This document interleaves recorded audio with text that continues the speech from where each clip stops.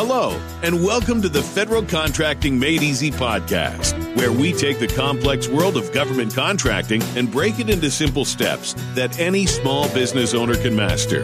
Now, let me introduce your host, Nancy Byerly. Hello, and welcome to Federal Contracting Made Easy. This week's topic is capability statements and why you need them. First, let's begin. What is a capability statement? It is a business document containing your individual and organizational achievements, associations, and accreditations. The capability statement is the primary tool used by government officials or even prime contractors to formulate a first impression about your company. Everyone knows that you only get one chance to make a great first impression, so make sure that your capability statement stands out from the crowd. I recently met with 2 construction companies. I asked each company to send me a copy of their capability statement. When I got home, I checked my inbox, and lo and behold, each company had sent me a copy of the capability statement as I had asked. Great. However, the documents in my inbox were not capability statements. Sure, it contained the capabilities of the firm, but it missed the mark. These documents provided a brief history of the firm, past projects, core competencies, and how they excelled on projects. However, the material was over 5 pages in length. This is not a capability statement. However, the material was over 5 pages in length. This is not a capability statement. Remember that a capability statement needs to contain the above information, but also needs to be in a format that is easily scannable by the reader. A capability statement needs to be relevant to the type of contract and the agency that you're seeking to market to. Thus, you may have multiple capability statements, depending on the projects and agencies that you are seeking.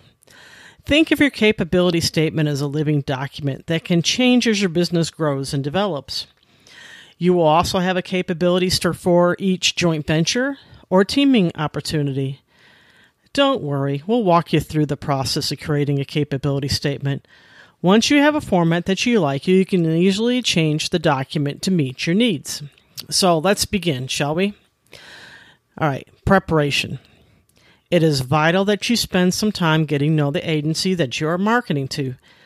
Federal agencies want you to sell to them. As a matter of fact, each agency website has a page that tells potential businesses how to do business with them. Spend time on each agency site and learn what their mission is and how you can enhance their mission. Think about how your business can help them succeed in meeting their goals and objectives. As you are investigating federal websites, make a note of critical issues that the agency are facing. Is there something that your business does that can streamline a process, produce the result faster, or lower costs? If so, note this is one of your key differentiators to include on your capability statement. Proper preparation is vital to success in the government contracting. Have you considered the following? Have you prepared your elevator speech? What is an elevator speech? It is a concise, 20-second description of your expertise. Is your business registered with the System for Award Management, SAM? Do you have a DUNS number, CAGE code? North America Industry Classification Code, NAICS codes, readily available. NAICS codes are industry-specific and can be found at census.gov.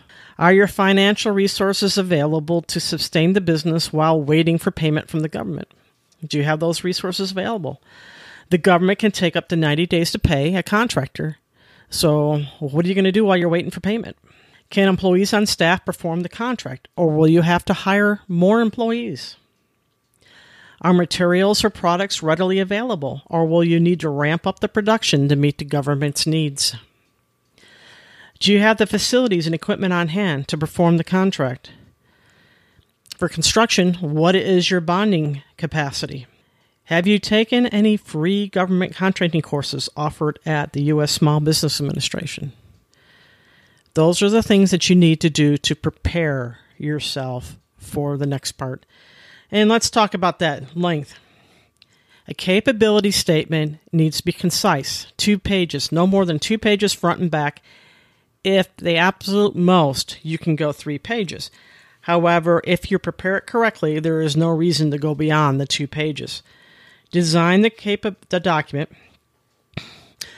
the document to be scanned quickly to obtain the relevant information. Remember, the goal of a capability statement is to get the attention of government officials. Hopefully, this will lead to the government officials asking you to perform a capability briefing and eventually a contract. Content. Let's talk about what goes into a capability statement. The content listed needs to be relevant to the person reviewing it. I have found it best to use bullet points. Summarize the information. Lastly, your capability statements needs to be easily searchable. It is imperative that the document is saved as a PDF, not PowerPoint, not a Word document, not a publisher file, PDFs. As a former business opportunity specialist for the government, I have seen businesses use every type of data imaginable. Whatever you do, name the document capability statement. This is very important. Please do yourself a favor and save the document as a PDF. Everyone has access to PDFs. Not everyone has access to other programs. Besides, you don't want anybody to be able to easily edit your document, do you? I know I don't. It is best to call the document a capability statement and place this heading at the top of the paper. This term is known throughout government contracting. This lets government officials know, and prime contractors know, that you are familiar with the federal process. Remember that a capability statement needs to have short bullet points and not long paragraphs. These bullet points need to be keyword heavy. This allows for quick visual scanning. Essential contact includes all government codes. Government codes, I'm talking about a DUNS number, a CAGE code, NAICS code, and brief references to relevant past performance. By brief, I mean a point of contact, email address, and phone number for each. Don't be surprised if a contacting official reaches out to the companies that you listed in your past performance to inquire about your capabilities. All right, let's talk about capability statement headings. To assist you in designing your capability statement, I've included vital headings for you. Company snapshot. Under company snapshot, you need to include your facilities or office locations, the geographical area that you serve, your DUNS number, your CAGE code, a point of contact, email address, phone number, fax number, bonding if it's applicable, website address. Under certifications, you're going to tell whether you're ADA certified, HubZone certified, service-disabled veteran-owned small business, whether you're a women-owned small business, or just a small business. Core capabilities. You're going to list what is your core capabilities. Now, key differentiators. Key differentiators are what sets you apart from your competition. Past performance. You're going to want to put the contract number, a brief description, a POC that the government can call, and POC contact information. Include pictures of your work on the capability statement. Include customer kudos and positive quotes regarding engagement experience, or add case studies to add dimension to your capability statement. If you have any contracting vehicles like GSA schedules, basic ordering agreements, otherwise known as BOAs, you'd want to include those. It is the utmost importance to set yourself apart from your competition.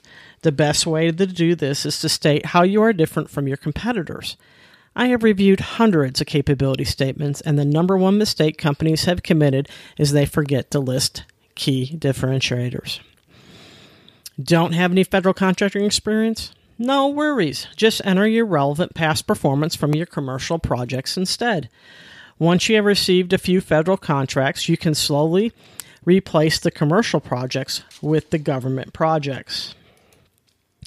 The key word here is relevant past performance for your capability statement. It needs to be relevant to the type of opportunity that you are seeking.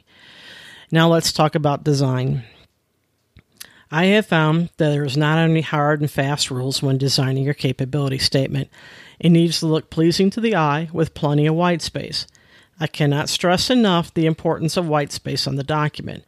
No one is going to read a capability statement that is full of text. Feel free to let your creative juices run wild here. This brings up one last thought. You want to use quality, coated, thick paper when printing your capability statements.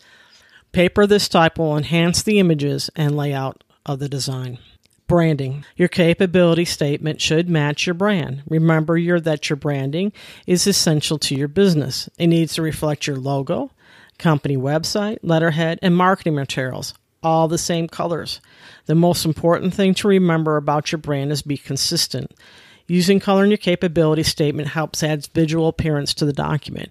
It is best to use the same colors as your logos, letterheads, and company site. Now let's talk about business cards. Most people leave the back of their business card blank, and that's a perfect opportunity for take advantage of that and make it a mini capability statement. You'll want to have a separate one for the government than you do for your commercial. Be sure to include your DUNS number, CAGE code, and AITS code as a minimum. Sometimes your capability statement will get misplaced, but generally contracting officers will hang on to business cards. I have had more than one contracting officer tell me that they lost a business's capability statement, but they remembered the company's name and searched for the business card. So what's the benefits of a capability statement? Well, it can be used for more than just marketing to the government. Here's some examples. It can open doors as you begin to build relationships with other businesses. It can be used to obtain meetings with decision makers. It can be used as a tool during conferences. It can inform decision makers. You can stand out from the crowd.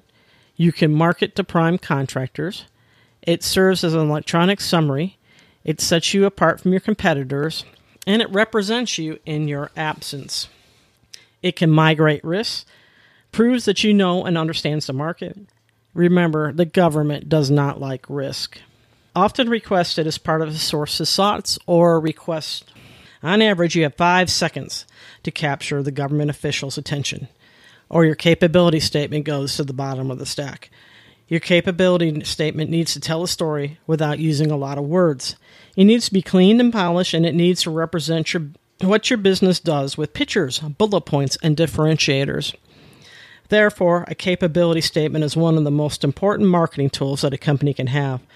By following the steps above, you can create a powerful capability statement that will open doors for your business. If you would like to see some examples, I have some on my website. If you go to federalcontractingmadeeasy.com, go to my website, and you can find samples of some of the ones that I have developed for my clients. If you enjoyed this podcast, please do me a favor. Please support me by subscribing and providing a review. That would be greatly, greatly appreciated. Till next week, we'll talk to you later.